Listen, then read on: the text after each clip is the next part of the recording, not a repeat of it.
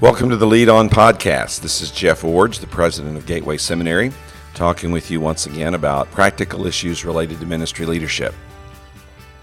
Now, as you can probably tell, my voice is heavily congested today, but as they say in the theater, the show must go on, so we're going to make a podcast. I'll just use my James Earl Jones voice and sound a little bit like Darth Vader as I try to communicate with you this week. Well, I'd like to talk about an issue today that comes up from time to time in ministry leadership, especially in pastoral ministry, and that is the subject of private baptism. Now, this came to my attention again recently because I attended a worship service in which I observed a private baptism. Now, that may all sound impossible, and it'll make more sense in a little while when I tell you the story, but I was at a church and experienced how they had done a private baptism, and really for one of the few times in my life of ministry, I felt like it was done beautifully and appropriately. And so that raised the issue for me of why I have resisted private baptism over the years, and is there ever a place and time for a private baptism? So first of all, what is it? Well, a private baptism is when someone comes to you and says that they want to be baptized, but they don't want to do it in front of people. They want to be baptized at a church building or in a river or at a beach, but they want it to be a private experience, maybe just the person being baptized and the baptizer and maybe one or two other friends or family members, but they really don't want it to be a public event. So that's what I mean by private baptism. Now, over my years of pastoral ministry and in training others for pastoral ministry, I have almost always been opposed to any kind of private baptism. And I've been opposed for multiple reasons, but I'll just mention two. First of all, baptism is a public witness of the death, burial, and resurrection of Jesus. When you are publicly baptized, you are identifying yourself with the death, burial, and resurrection of Jesus, and you are declaring the death, burial, and resurrection of Jesus by the act of your baptism, so that your baptism is not only an experience in which you identify with Jesus, but it's an experience where you publicly proclaim or demonstrate or in some way witness the death, burial, and resurrection of Jesus to the people observing the act. And so for that reason, I've been opposed to private baptism because it doesn't fulfill the public witness of the death, burial, and resurrection of Jesus. Also, baptism is a public identification with a community of believers. Now, this is usually meant to be a church community of believers, and I think in almost every case that's what it should be. So baptism is a person's opportunity to say, I'm publicly identifying myself as a Christian, and I want to publicly identify myself with this community of believers who are observing my baptism. Now, sometimes this has been conflated to mean that baptism equals church membership. I think baptism is a prerequisite for church membership, but doesn't necessarily have to equal church membership. A church can require other things like a membership class or signing a membership covenant to fulfill its membership requirements. And so baptism in and of itself doesn't have to be the only qualifier for church membership, but the public identification with a community of believers often leads baptism to being a part of becoming a member of a local church. So baptism is supposed to be a public witness of the death, burial, and resurrection of Jesus, and a public identification of a baptismal candidate with a community of believers. Now, having said that, this is why I have an issue with private baptism. As I've already said, it doesn't fulfill the public aspect of the baptismal experience. It doesn't publicly witness of the death, burial, and resurrection of Jesus, or use the act of baptism as the witnessing opportunity that it's supposed to be. Private baptism also does not identify with a community of believers. It, in fact, avoids that identification by saying that you want the act to be a private one instead. Now, another reason that I've opposed private baptism over the years is that in most cases that I've dealt with, it has been motivated by pride or embarrassment or claims that faith is supposed to be a private matter. For example, someone will come and say, well, I don't want to be publicly baptized because I don't want people to see me with my hair wet, or I don't want people to see me with my clothes wet, or I don't want people to see me in some kind of public presentation that's less than my best. That's just simply pride. Sometimes people say, well, it's embarrassing. I don't want to show myself to be weak by placing myself in the hands of another person. I don't want myself to be perceived as being vulnerable or in any way not in control of my situation. And baptism, by its very action, is something that another person does to you. And so you are going to be vulnerable and at risk and placed in the hands of another person, even literally, while you're being baptized. But perhaps the reason that has most troubled me is that people who've asked me for private baptism claim that they want to do so because their faith is private. They say, well, my faith is personal to me. It's private with me. And I really want to experience baptism and express my devotion to Jesus, but I want it to be a private experience. Well, faith does have a private component, but it also has a public component. We own our faith publicly. We follow Jesus publicly, and we want to present ourselves to the community as a Christ follower, and baptism is a significant way of doing that. I think all these reasons could be summarized in one illustration. A number of years ago, I dealt with a military officer who came to faith in Jesus. Now, his conversion was genuine, but soon after that, he started pressing for a private baptism. And his reasons were basically the ones I've given on the podcast. He said, I want to be baptized, but my faith is private. And I feel like that I want my baptismal experience to be a private experience where I have a personal experience with God and Jesus and in my baptismal moment. He also said, I really don't want to be baptized in my community because in my community I'm an officer. I'm respected as an officer. People look to me for strength and decisiveness, and I just don't want to seem in my baptism to portray anything other than that. Well, for those reasons, I was not supportive of his private baptism. However, another pastor accommodated him, and he was privately baptized. He later told me about the experience, and while I was glad for what it meant in his life, I still think that there were issues that were unresolved related to his spiritual development that could have been resolved had he been willing to face up to the reasons why he didn't want a public baptism and perhaps change his mind or his perspective. Now, let me talk about this recent example that I had of a private baptism and why it was so meaningful to me, and why I think maybe for one of the few times in my life I observed a private baptism that really was very meaningful and significant.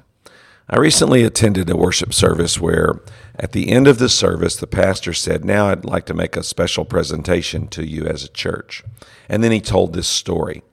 He said, a few months ago I met a woman and started sharing the gospel with her. That led me to have an opportunity to meet her husband and start to share the gospel with him. He said, over the past several months, I've developed a relationship with this couple and eventually led the man to faith in Jesus Christ and also his wife. Now, what made this couple unique is that the husband suffers from very severe PTSD. He's a war veteran. He has been severely damaged psychologically and emotionally by his wartime experience, and he is really unable to function in any kind of social setting or any kind of public setting. He was able to make friends with this pastor over a period of months, and that relationship had to be built very carefully, very slowly. but very significantly, into a point where the pastor was able to lead this man to faith in Jesus. Now, the pastor then started instructing the new convert about the importance of baptism and of following the Lord in baptism. But immediately there was this very significant challenge. This PTSD victim really is not able to function at all in public. He very rarely leaves his home. He has a very small circle of relationships, mainly his wife and his 2 adult daughters. He does not have the normal social skills that people would have, and it's not that he doesn't want to have those skills. He is struggling to find a way to get through this difficulty. In the resources of the gospel, we pray that he'll find the healing and the wholeness that he needs, but as a new believer, that hasn't yet fully come to him. So he has this dilemma. He wants to be baptized. He's almost immobilized by his PTSD. And yet the pastor was desiring to find a way to help him to take that next step of obedience and faith to Jesus and to experience baptism. So this is the solution they created. This man was willing to be baptized in a private way with his wife and his 2 adult daughters, maybe one other church leader present with the pastor, and a videographer. And this is where the use of technology really assisted in this process. So the small group met at the church on an afternoon. The pastor had a full baptismal service that they videoed. He explained the convert and his reasons for coming, or his process for coming to faith in Christ. And then he explained some of the limitations that he had and why he was not able to participate on a Sunday in a full baptismal experience. And then he explained that they were going to video this service and that it would be shown, or video this experience, and it would be shown publicly later on in a worship service of the church.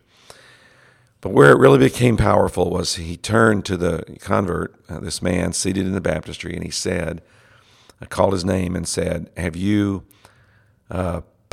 personally committed yourself to faith in Jesus Christ as your Savior and Lord? And it's emotional even for me on the podcast here today. But in that moment, emotion just erupted out of this man. And with brokenness and with just a heartfelt expression, he said, yes, I have received Jesus as my Savior and Lord. And the pastor then said, and are you willing to be baptized and to publicly profess your faith in Jesus Christ? And once again, the convert said, yes, I want to follow Jesus with all my heart. Well, at this point in the service, I'm basically losing it emotionally. I have tears in my eyes. I'm just captivated by what I'm seeing on this screen of this video. Here's a man who's been broken by his willingness to go to war on behalf of our country. Here's a man that's been broken by his desire to serve our nation and to serve the cause of freedom. And yet, because this pastor had painstakingly sought out a relationship with this man, led him to faith in Jesus, and then brought him to this moment of public baptism, he was willing in this way that he only could do one way, really. He was willing to be baptized. And so on that day, I'm sitting there watching this, and my heart is just breaking for this man. My emotions are just pouring out of me as I'm watching this.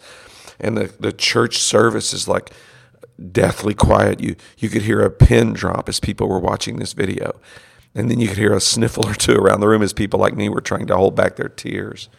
And then the pastor said, upon your profession of faith in Jesus Christ, I baptize you, my Christian brother, in the name of the Father, Son, and the Holy Spirit. And he lowered this man into the baptistry and raised him back up.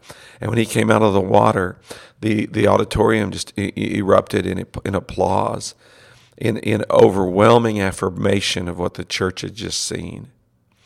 And I sat there thinking, of all the people who've asked me for private baptism over the years who had dubious motives, here was a man who wanted to be baptized publicly, but simply couldn't do it. And here was a pastor who found a very creative and significant way to help this man to participate in this public way through a private baptism. And my heart was moved by the experience. The entire church was moved by the experience. I'm sure there was not one person in that room that would have said this was inappropriate or this should have been done differently. Everyone understood what was happening, and everyone grasped the significance of the moment. So in that way, and in that regard, I saw a private baptism which I felt like was one of the most meaningful baptismal services that I've ever experienced. Now, with that context, let me say some words now of sort of overview and instruction. First of all, what are the best practices on baptism as it relates to this public-private issue? Well, I still think that baptism should be as public as possible.